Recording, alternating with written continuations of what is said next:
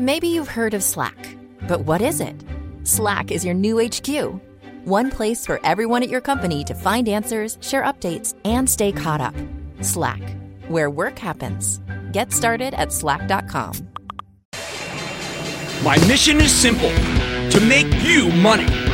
I'm here to level the playing field for all investors. There's always a bull market somewhere, and I promise to help you find it. Mad Money starts now. Hey, I'm Cramer. Welcome to Mad Money. Welcome to Cramerica. Other people want to make friends? I'm just trying to make you some money. My job is not just to entertain, but educate, teach, and put it in context. So call me at 1-800-743-CNBC or tweet me at Jim Cramer.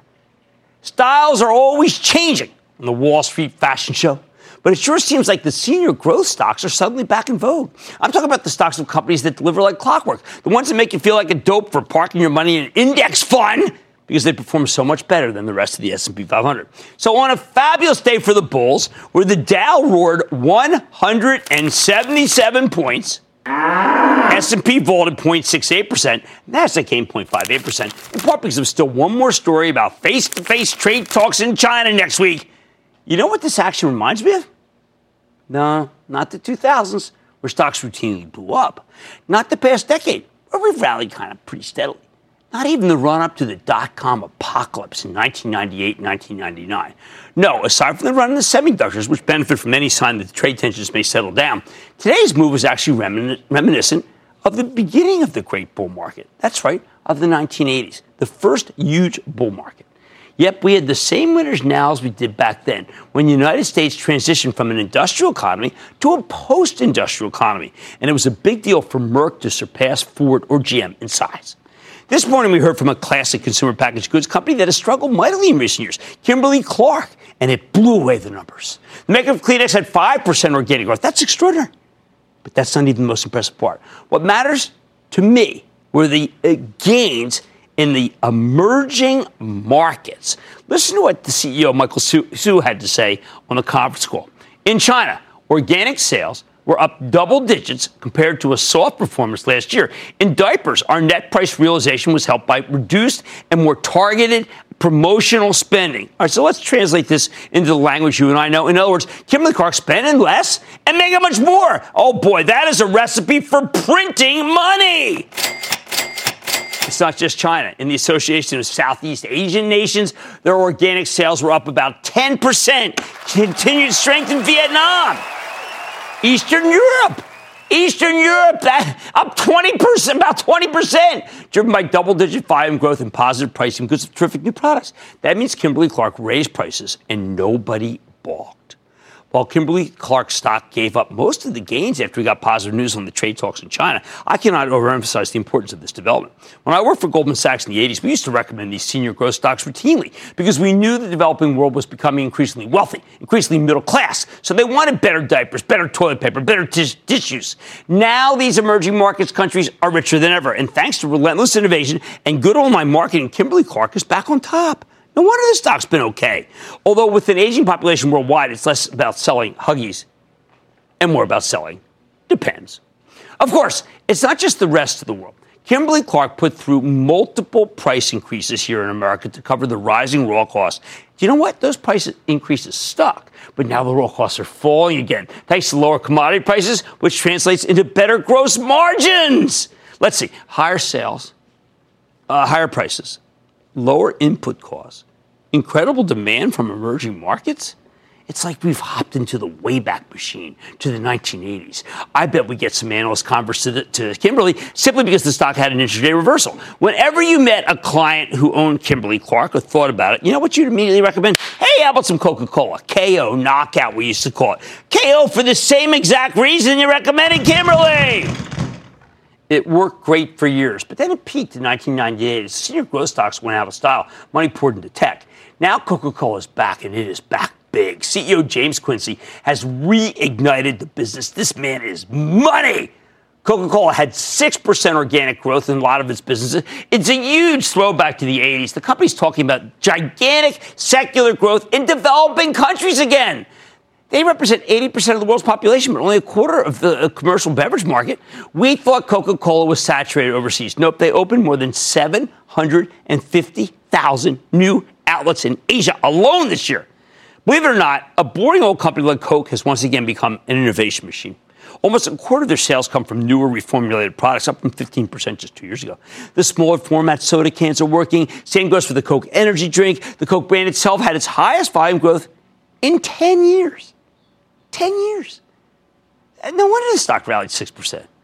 Both companies have roughly 3% dividend yields. Both of them are able to buy back huge quantities of stock as opposed to the tech companies, which usually offer stock. It might as well be 1985. Forget the Wayback Machine. This is Back to the Future, Part 2. Before you hop into the DeLorean, though, remember, this is still the same old rotating market. There's not enough money in equities to move the whole market at once. The rally in these classic senior growth stocks come at the expense of high flyers like FANG and the Cloud Kings. Witness the pullbacks of Adobe, VMware, Salesforce. That's a big difference from the 80s when Kimberly-Clark, Coca-Cola, Procter & Gamble, Colgate, PepsiCo, Merck, Schering-Plough, Pfizer were the real growers. And the tech companies like Motorola, Texas Instruments, and IBM took a back seat in terms of growth, although Texas Instruments reported an awesome number this very evening.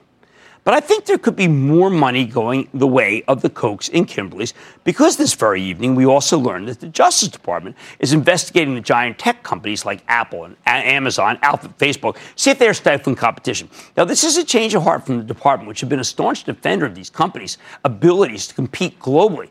But now they will have to face scrutiny that could stifle their own creativity. That's my view. I don't mean to be too cavalier, but you know what? Ultimately, this is going to prove to be a buying opportunity. Why?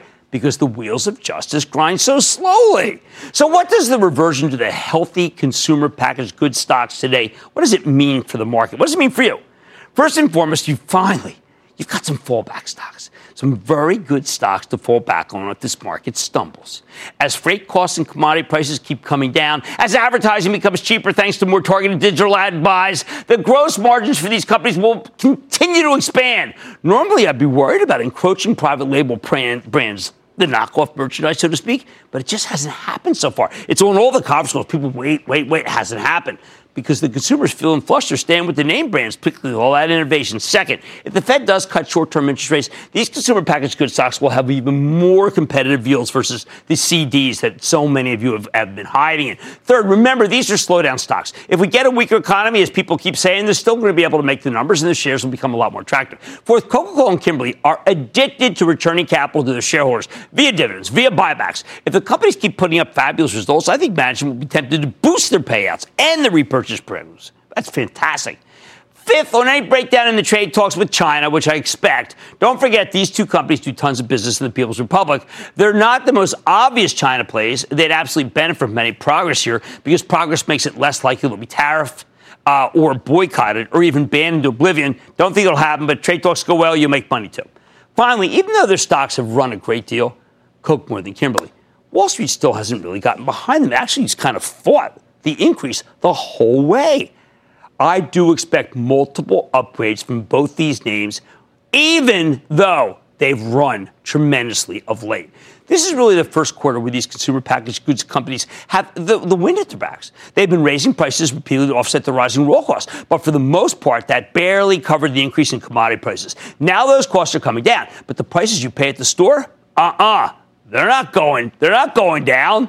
Boom, instant margin expansion. Their targeted ad spending via Alphabet or Amazon or Tmall or Facebook lets them reach the right audience for less money. It's all falling into place. Can you imagine if the dollar ever went down? So let's stop complaining that stocks have run up too far too fast. Let's stop with the endless parlor game about whether the Fed's going to raise or not cut or raise this or that. I don't give a darn. The bottom line is that these consumer packaged goods stocks haven't run that much versus the techs. They have incredible pricing power, vast untapped markets overseas, and terrific dividends. If I'm right that this is like the 1980s all over again, it means the likes of Coca-Cola and Kimberly-Clark have a lot more room to run. I want to go to Phil in New Jersey. Phil! Booyah, Dr. Cramer. Booyah. Back in June, Amazon launched its beauty store for professionals. When that announcement came out, Ulta stock plummeted. I saw an opportunity. I purchased Ulta at $350 price. Since then, the stock has been trading in a range and has barely moved up. Its earnings are around the corner. Is this a good stock to keep, or should I sell it? No, I want you to own it because they've got the best loyalty program in the country. And loyalty program is, you can read from a Starbucks release they had today. There's nothing like a great loyalty program. It's absolutely fantastic. I would bet on Mary Dillon. If the stock gets hit, just buy more. The company knows how to handle even Amazon. All right, people, we are seeing a return to the 1980s growth today. So stop complaining and stop talking about the Fed. And let's settle in to companies that are doing a real good job winning in the supermarket, the grocery store, and the parks. On Mad Money tonight, Disney is powering more than just the movie theater box office. I'm sitting down with the CEO of Hasbro, best stock in the whole market today, to see how it's reaping the rewards. Then there's a snack attack on Wall Street. But which company could come out victorious? Because I'm focused on these 1980s group stocks. I will be comparing Mondelez with Hershey. And one Shark Tank superstar is teaming up with Chase to help young entrepreneurs. I know Jamie Dimon is getting behind the guy. He told me so himself. Don't miss my exclusive with Damon John. Stay with Cramer. Don't miss a second of Mad Money. Follow @Jim Cramer on Twitter. Have a question? Tweet Cramer. #MadTweets. Send Jim an email to madmoney@cnbc.com or give us a call at 1-800-743-CNBC. Miss something? Head to madmoney.cnbc.com. This CNBC podcast is brought to you by TD Ameritrade. Investing isn't one size fits all. Every investor has a unique style. That's why TD Ameritrade offers 2 different mobile apps. There's TD Ameritrade Mobile, which lets you manage your portfolio with streamlined simplicity. Or Thinkorswim Mobile, which gives you tools you need for more advanced trades and in-depth analysis. Visit tdameritrade.com/apps to find the one that's right for you. Once again, that's tdameritrade.com/apps.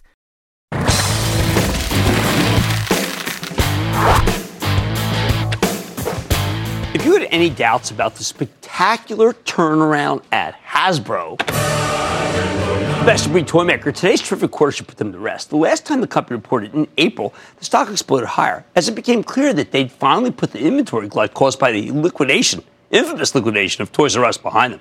Well, this morning, Hasbro did it again. The company delivered a magnificent 28-cent earnings beat off a 50-cent basis, higher than expected sales and fabulous margin expansion. How'd they do it?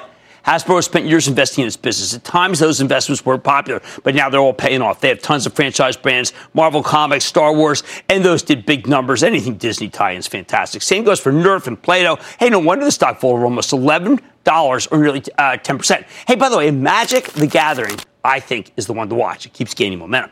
I think Hasbro stock has more upside, even with the stock hitting a new all-time high today. But don't take it from me. Let's check in with Brian Goldner, the chairman and CEO of Hasbro, to learn more about this awesome quarter and where his company's headed. Mr. Goldner, welcome back to Mad Money. Hi, Jim. How you doing? All right, Brian, I want to start because we're very changing a little bit in 2019, talking a little more about what it takes to be a successful business person. You came on in the darkest moment where people were saying Hasbro must be never going to be able to get out of this Toys R Us problem, and you said have faith. How did you have faith? How did you know it was going to work out great?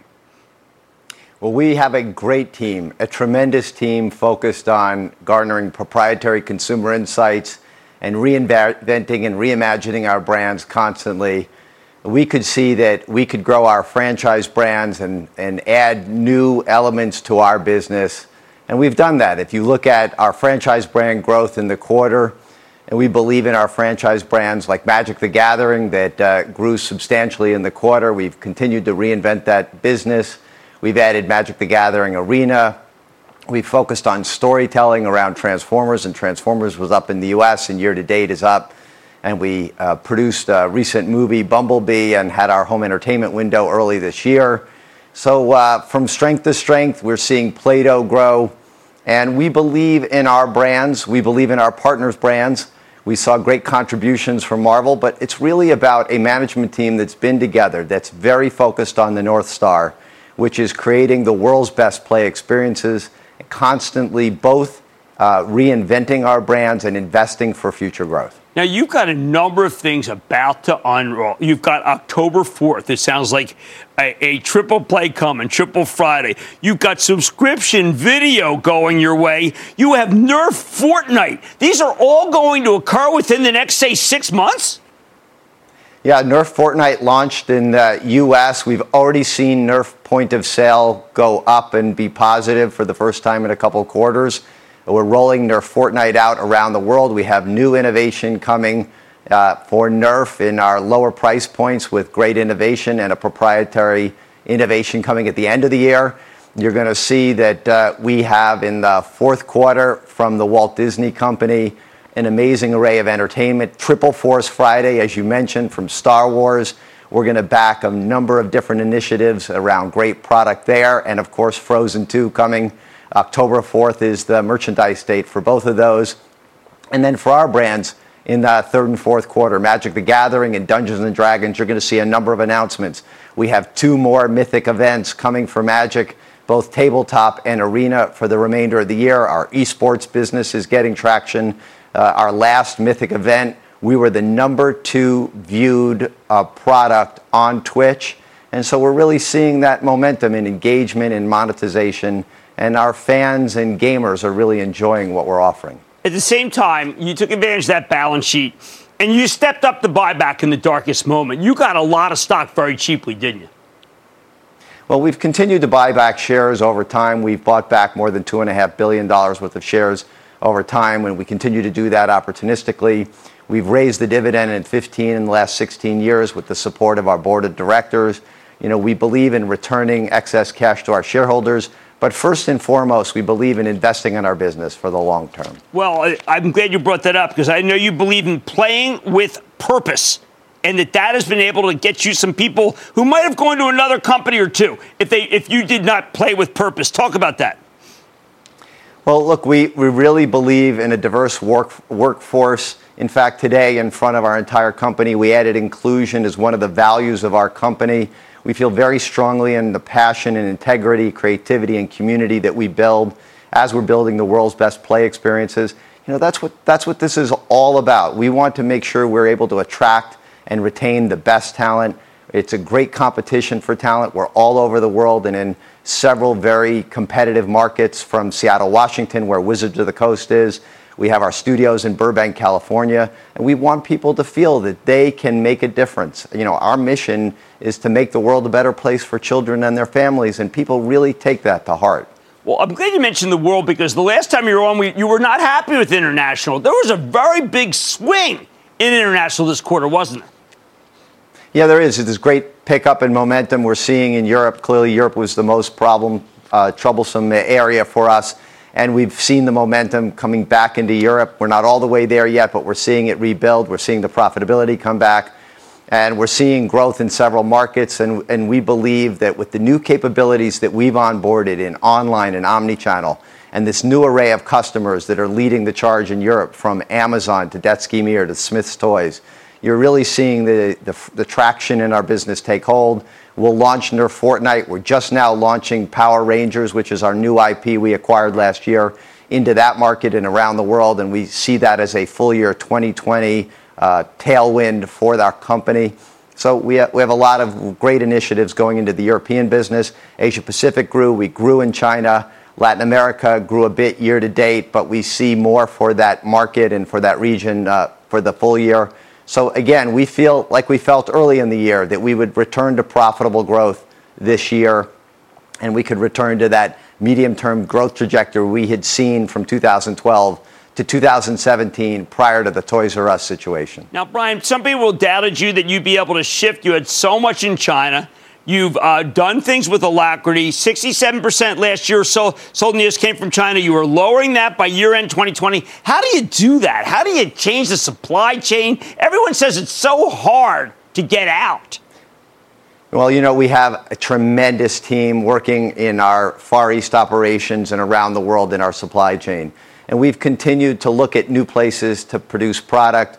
We do believe by the end of 2020 we can be down below 50%. I should say that 20% of our revenues in the U.S. do come from U.S. manufacturing. You know, we do everything third party. Right. We've added India, we've added Vietnam, and we'll continue to add new geographies and step up. But I will also say China will continue to be a great place to produce product, a safe place to produce high-quality product for our global markets. But we will drive differently for the U.S. market to ensure that we can bring the best high-quality product to the market all around the world. Well, congratulations. You stayed humble the whole time. You stayed lean the whole time, but you stayed tough. That is Brian Goldner. He's the chairman and CEO of Hasbro. What a guy and what a stock. Mad Money's back after the break. This CNBC podcast is brought to you by TD Ameritrade. In unprecedented times, access to the right information can help you make better-informed investing decisions. That's why TD Ameritrade is committed to providing a range of relevant educational content, like timely articles, informative webcasts, and access to daily live market news, so you can stay on the path to becoming a smarter investor. Learn more at tdameritrade.com/markethub. TD Ameritrade, where smart investors get smarter.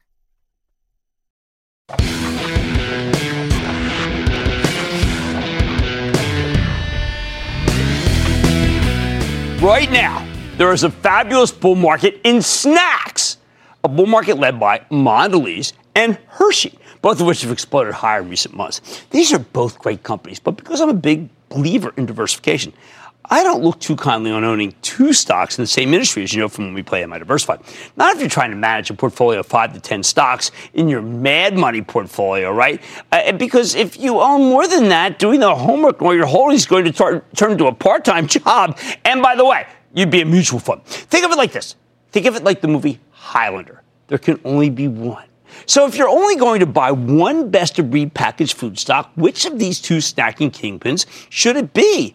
Mondelez or Hershey? Now, I've recommended Mondelez repeatedly in recent months. I think they have a terrific handle on snacking with an extensive portfolio of brands like Nabisco, Oreos, Chips Ahoy, Toblerone, Nilla wafers, Trident gum. Hey, let's throw in some other gum here. Let's throw in Dentine, Tate's Bake Shop, my personal favorite, among many other brands. It's been a big winner for us. Then last month, we highlighted the incredible transformation of Hershey, which has gone from a company mostly focused on candy, like chocolate, to a more diversified snacking play, thanks to a series of brilliant acquisitions. Stock has already run so much that I told you to wait for a pullback before doing any buying. Turns out I was too cautious again, as Hershey has tacked on another $9 since then. Practically in a straight line, but that's highly unusual, people, though, as you know from the top of the show, these stocks are working. So which of these two is the best snacking company and which is the best snacking stock? You know they can be different things. These are both incredibly well-run companies. Under the leadership of CEO Dirk Van de Put,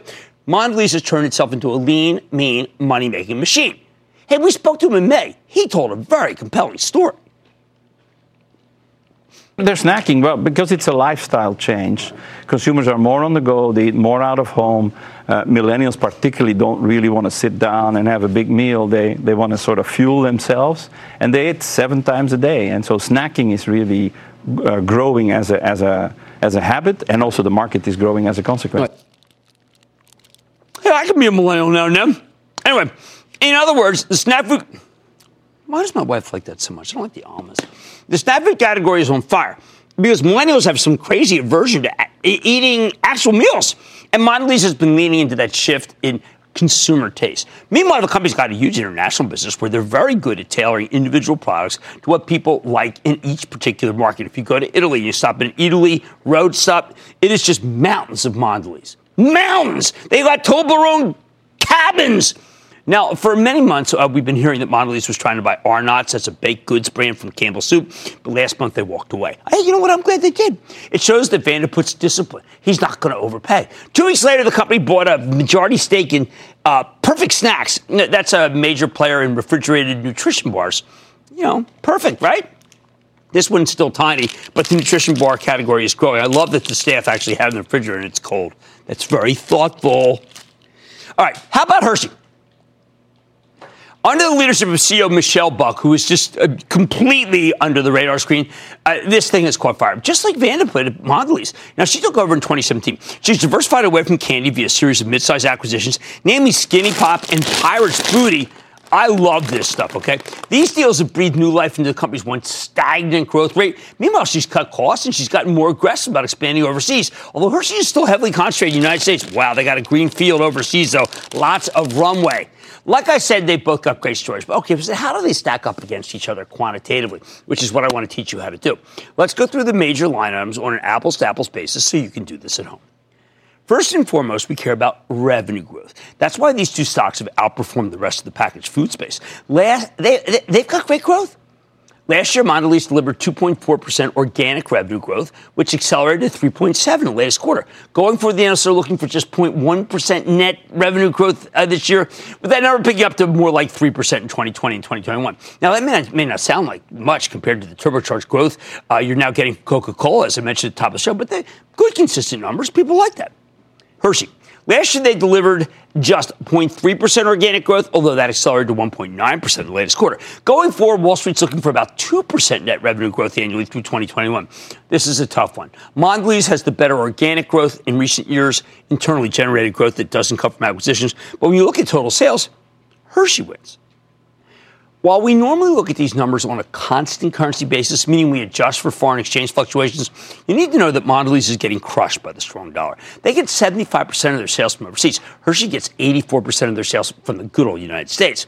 As long as the dollar stays this strong, I think Hershey wins on growth. However, if we see a major pullback in the greenback, that will, which we sure have, and it's the strongest ever today, that will give Mondelez a gigantic boost and put it in the lead. All right, how about margins, what they have left? Both companies, after they sell, both companies have been very good about controlling costs in the last few years, though Hershey delivered substantially more margin improvement. Whether you look at the gross margin, what they make after the cost of goods sold, or in the operating margin, the percentage of sales that are left over as earnings before paying interest or taxes, boom, here we go.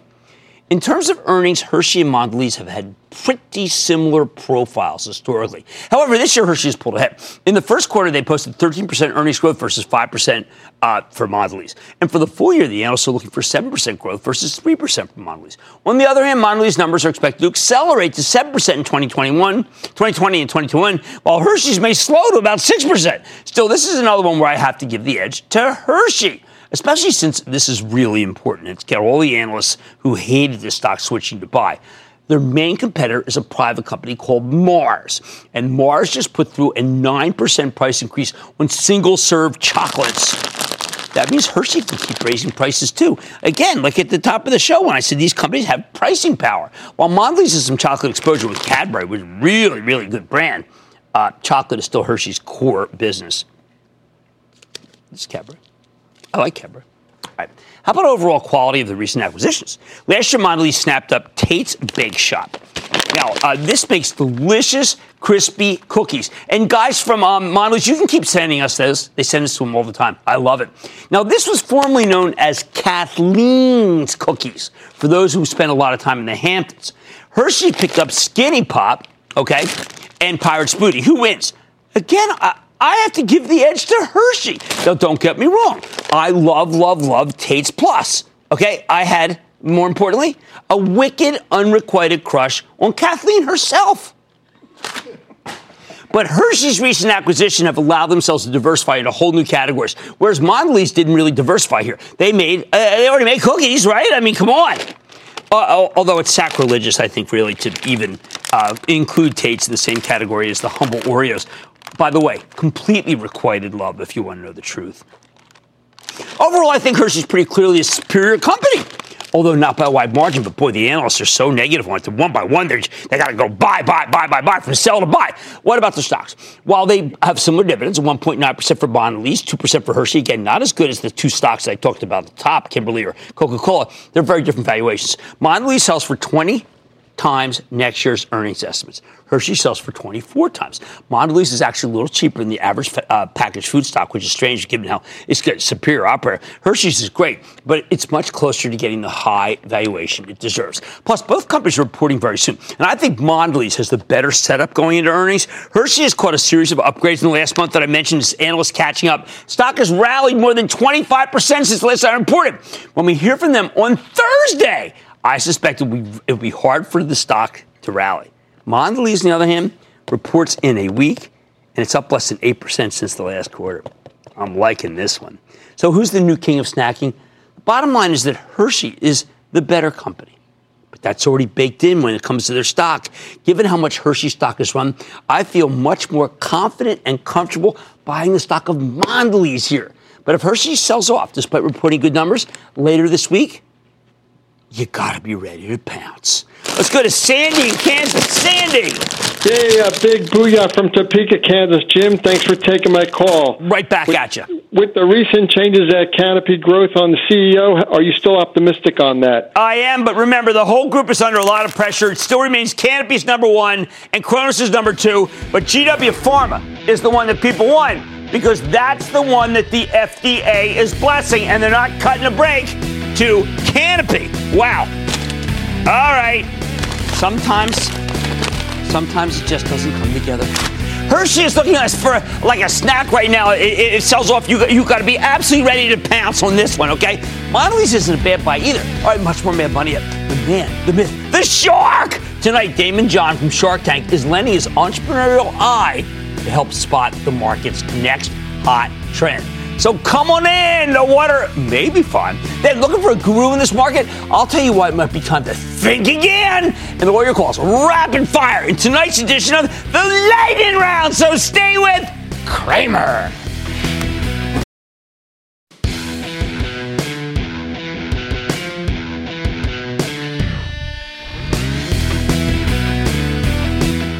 Leave your TV on after our show ends every night. Highly recommend it. You've probably seen your fair share of Shark Tank episodes. I love Shark Tank. It's helped spark a whole new wave of small businesses in America. And this summer, Damon John, the entrepreneur, fashion designer, and best-selling author, and boy, his books are good, you may know as the People Shark, is taking his advice on the road in partnership with Chase for Business. We're attending a series of conferences across the country. He's already started doing this stuff. He's giving advice directly to the people.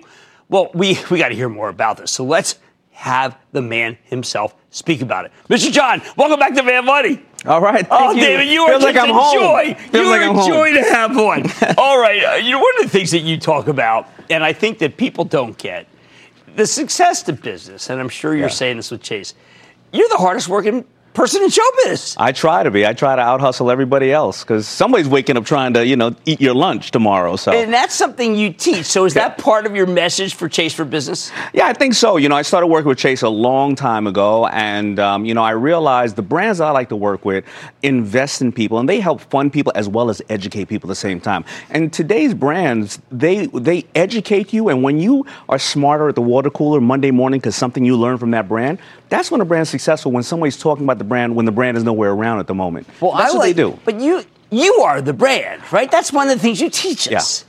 You are personally the brand, absolutely. And, one of the reasons I work with them is when I was starting out, I didn't know what a banker did. I didn't know who my banker was, right? And I think that as an old establishment such as Chase and a lot of the banks, they're changing the way things are done. They're going out into meeting the people. They have a Chase business truck. They're having consumer trade shows where people are coming and seeing like-minded people and finding out what is about finance? Do I need money now? Do I need money then? What kind of structure should I have? And I think that's important because I was too intimidated to walk into the bank when I didn't have any money and start asking questions. Well, I think that if we follow you on Instagram and read your books, we do get an idea. On Instagram, you had quite a great note. You talked about how basically don't quit your day job. No. You want to do something great on Shopify? Yeah. Do not quit your day job. And you speak from experience. Yeah, I worked at Red Lobster for 5 years while I was starting FUBU. I rented out every room in my house to a bunch of people so I could pay the mortgage. And listen, I just worked 20 hours a day. That's it. Some on Red Lobster, some on FUBU. But you know what? After 5 years of $30,000, a year in Red Lobster, I still made $150,000. I had my medical covered. I was taking home all the shrimp and eating them. And you know what? I would have had to do $2 million in FUBU to come away with that same amount of money. And trust me, I didn't do that. But I found all the problems in the business, and I kept my day job. And thank God I'm here. You didn't do too many schooners, did you? No, not at all. The schooners, they can put you under very quickly. All right, no, I got to drill down with you because one of the things that we've been talking about behind the scenes is the notion of empowerment. Chase wants to empower you. Sure. So does Shopify. You're an ambassador for Shopify as well. Help people because that's something that they can keep their day job and maybe get started on their own business. Listen, I don't like to invest in any stocks that if they went away, they wouldn't disrupt my life. And the way that I look at something like a Shopify is that today with retail suffering and everybody has a dream of being an entrepreneur, an intrapreneur, they can put up a store immediately. But Shopify also shows you how to process information. Right. I've been an ambassador for years where they connect me with people and I have advised them, and some of these brands have gone up to sell for $200 million after we hopefully help them a little bit. So it's all about empowerment. You can open up a store today from your cell phone and don't quit your day job. Just open a Shopify account. Now, how long should you go? I remember one point that you said it's something should click in 6 months. But how about if you really love it? Well, no, something should click in 6 months. You won't start feeling the rhythm of the business until 3-4 years, and you probably won't see major success until 6 or 7 years. Most of the brands that we know out there that we've seen, their overnight success is still 6-7 years. You start getting that rhythm, you get kicked down, you get kicked in your teeth, then you come back, you move from this platform to another platform, and that's what I'm seeing. It's about 6 or 7 years till you see real success, but it's about the first 2 to 3 years you start getting into your rhythm. I mean, that's why the IRS lets you write it off after a certain amount as a hobby. Good point. Now, let me ask you about one that I think I want to know if it's in your wheelhouse to tell me if it's right or not. Yeah. I had dinner with the guy who runs Beyond Meat. Ethan yesterday. 10 years. 10 years before it clicked. Yeah. Did he do the right thing? Not just the stock, but is it something that's for real? I think it's for real. You do? I think it's for real. Yeah. First of all, I love it. It's you do? And I do eat the product, and I did not get onto the stock. To be very honest. People did. A lot of athletes got in. A lot of athletes got into it. But again, that's 10 years trying to get his groove, and now look at him. He's the unicorn of the industry now. He really is. Now there's a guy, Fabrizio Freda. He's the CEO of Estee Lauder. And he's remarkable. He has a reverse mentor program. He makes a couple days a month. His employees, his executives, work for their assistants. Nice. Don't you think that's brilliant? My entire staff, most of them started off as interns, number one. Okay. And they are much smarter than me. And, listen, here's where I see the separation. A lot of the people in power are 40 to 60. They're manufacturers, distributors, whatever the case is. But the people communicating to the consumers are 10 to 30, right? So if you start to realize how these kids are, how the new consumers come in, what do they want to know about their brands and how are they purchasing it? Once you get to know that, then you add the fundamentals of what you know into the current way they're doing. Become a new platform. Newspaper companies, the way they went out is the ones who thought they were only a newspaper company instead of a content creation company or a media company, and they created another platform. They can't sell papers anymore, but they could have sold the content and the media. That's fantastic. All right, we can't have you leave because we all love Shark Tank. Give us an insight on one of the companies that's really working like clicking. Give us a good feel. My best company is a company called Bombas Socks. They came on doing $800,000 a year. Now they've done, I think they're doing $100 million a year. They stayed focused on socks for 4 to 5 years. Now they're rolling out with T-shirts. And every time you buy a sock, they give one to the homeless and a person in need. And they've given away almost 20 million pairs of socks. So people feel good about buying them and they want to talk about them when they buy them. Impact per share. That's what we're talking about. Purpose. That's right. Purpose matters. Yeah. You are a hardworking businessman, but you're not afraid. Purpose is key. Is it. Purpose is it. Oh, you are the best. All right, that's the people shark, Damon John, who does so much. Look, I'm just going to say it. He does more for charity than anyone who's watching the show, and it's helped more people start their own businesses and empowered them. Thank you so much. It's great to see you. Stay with Cramer.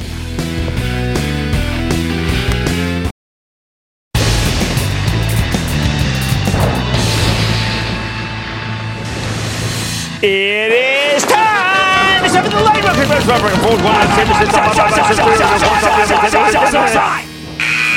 And then the lightning round is over. Are you ready, Steve? Daddy, time for the lightning round. I'm starting with Brian in Michigan. Brian. Booyah, Jim. Booyah, Brian. Yes, sir. I bought eBay stock back in January. Made about a 16% return so far. I don't want to be a pig and get slaughtered. What's your wisdom on this? You're not being a pig. You're going to own eBay. It's going much higher. They're splitting up, bringing out value, doing better. This is not the level to sell eBay. Joe in Florida. Joe. Jim, first-time caller. How are you? All right. Good to have you on the show, Joe. What's up? Jim, I'm really excited about Cloudera. I'd like to hear your take on it. They've missed a bunch of quarters. I do not share your enthusiasm for that stock. It could bounce because it's so low, but they're in a no-fly zone for me. I need to go to Ashwin in California. Ashwin! Hey, Jim. How's it going? Not bad. How about you? Good, thanks. Thanks for all your insights. I had a question on CDMS. Cadence Design Systems. I like the quarter. I mean, the stock sold down 4. I don't know. Maybe because it's one of the most up stocks from S&P 2,000 to 3,000. But I like the quarter. The computer design business is a good business, too. Let's go to Ethan in Louisiana. Ethan. All right, Jim. It's going to be a good old-fashioned Cajun for you up in Louisiana. Man, I was in Tarpon Rodeo this day last year. Let's go. Woo-hoo-hoo. All right, I wanted to hear what you think about the gene editing stock CRISPR Therapeutics. I like the gene sequencing. I think that is a very good spec. You have to understand, indeed, it is a spec, but I like it. I am going to Dennis in Michigan. Dennis. Jim, how's it going? It's a good day. How about you, Dennis? Hey, things are good. Thank you. Thank you for taking my call. Oh, sure. So I'm in at about 39 and some change. I'm looking to add my position possibly with Pfizer. Your thoughts? Yeah, I agree with that. I think that's just the kind of slow and steady wins the race stock. I think everyone should have a Pfizer in their portfolio. Let's go to Mike in Florida. Mike. Hey, Jim, this stock will not stop going down. What's your call on Moderna? I've been wrong. I sat down with the company in January. I thought that this was a really good biotech. I have been dead wrong, but I am not going to back away. What I like then, I like now. I can't help it. I think the company makes a lot of sense. Let's go to JT in Missouri. JT. Hey, Jimbo, how you doing? You know what? My wife's working tonight. I'm going to go over to the restaurant, say hello to her, have some fun. What's going on with you? Well, first-time caller. A shout-out to my brother Harry. He turned me on to you. Harry, how you doing? Okay. Anyway. Tandem diabetes. I haven't heard you talk about it. It's been stalled. I know. I like tandem diabetes. I like Dexcom, and I like Abbott Labs, 3 devices, and Medtronics. That's all 4. I gave this man a quadra header, and that, ladies and gentlemen, of the lightning round. The lightning round is sponsored by TD Ameritrade.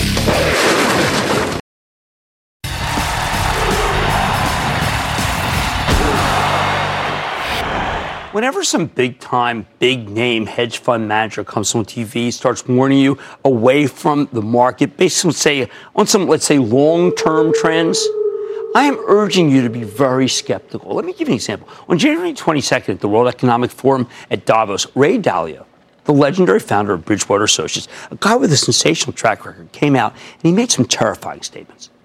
One, he said the wealth gap in this country is far too wide, true, and will likely lead to a form of politics that will hurt stock prices. He argued much higher tax rates are coming if the Democrats win big next year. He pointed out the most left-wing Democrats are calling for a 70% top marginal tax rate, although only on the richest of the rich. He said capitalism just isn't working for most people. In the grand scheme of things, I think he's mostly right about the particulars. But was there a really good reason to sell stocks in 2019? I think it was a good reason to soul search, but it came out as a good reason to sell. Item 2. Dalio noted that we're late in the economic cycle and we could be very close to a recession. The earnings tonight and this week and last week not indicating that. 3. He argued that central banks can't really cut interest rates because they've already eased, hasn't done much. He said this could be the cauldron that defines 2019 and 2020, the cauldron. Those arguments are all, well, let's say they sound pretty cogent. It was scary stuff, made you want to get rid of all the stocks you own, especially since Dalio is an acknowledged hedge fund genius. I am not being facetious. So on January 22nd, when he said these things with far more negative tidbits sprinkled in, he put the fear of God in you, or the wrath of Khan, earwig in the ear and all. He made you feel like a fool for owning stocks. As it turns out, though, that would have been a great time not to sell, but to buy. And when you look at Dalio's flagship fund at Bridgewater, its performance in the first half was reportedly down 4.9% down. And that's fine for him. He's already one of the richest men in the world. He will not miss it. But how about you? Dalio gave you some big picture reasons to be afraid. The economy was destined to slow down. Central banks like the Fed would be powerless to stop it. The fact is, though, those arguments were either wrong or they were irrelevant when they were made. Even if you were worried about what might happen in the 2020 election, that's not a reason to sell stocks in 2019, or sure, it turned out not to be. Sure, we might get President Elizabeth Warren or President Bernie Sanders. Wall Street would hate that. But right now, the leading Democratic contender is Joe Biden, who's on record telling his donors that nothing would fundamentally change. If you own stocks, that's the message you want to hear. How about the recession fears? Look, we're now in an earnings season, and while there's been some slowing year over year, and that's definitely true, it's not that major, and many companies are still beating the estimates. Most are. As for central banks, Dalio was dead wrong about us. Fed Chief Jay Powell changed his mind. He's now talking about cutting interest rates, which would boost both the economy and the stock market. When Dalio spoke to Squawk Box at Davos, the benchmark 10-year Treasury was sporting a yield of about 2.75%. Now it's just above 2, meaning the competition for the bond market has dropped off dramatically. He didn't expect that. Look, I don't mean to pick on Dalio. I respect his work. I respect this man. But his priorities as a guy with $18 billion, they're not your priorities. I'm simply saying that often these gurus, and I'm using him as an example, are full of sound and fury, signifying nothing, or at least nothing to do with the stock market, with your portfolio. Yet I think Dalio caught and amplified the zeitgeist, which scared a lot of people. But look, he was wrong. If you're already a billionaire and you're worried about a populist backlash against the wealthy, I say, fine, feel free to sell everything. Go buy gold. I don't care. I might be tempted myself. But for the rest of us, we need to be very careful about believing these sweeping statements against the stock market. The worst thing about listening to so-called gurus, for all you know, Ray's changed his mind. He's got no obligation to share a strategy with the public. By all means, listen to these big-time money managers. Get your head into what they're saying, take them seriously, but acting on their advice, that's a sucker's game. So the next time you hear some hedge fund luminary warning you away from the stock market, remember that these guys are still human, and they get it wrong all the time. If you want to manage your own money, you can't borrow someone else's worldview. You need to think for yourself. Otherwise, frankly, you might as well just stick your money in an index fund and forget about it. Stick with Cramer.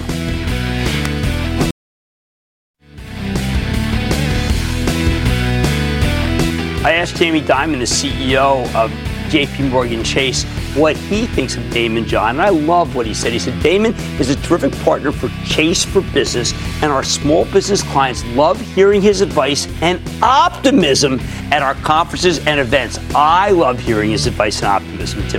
Like I said, there's always a bull market somewhere. I promise to find it just for you right here on Mad Money.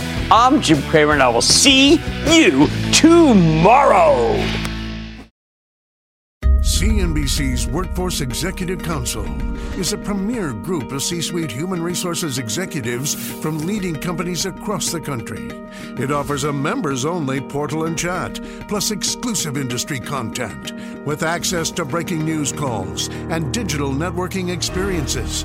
The network and resources HR leaders need now. Apply to the Workforce Executive Council at cnbccouncils.com/WEC.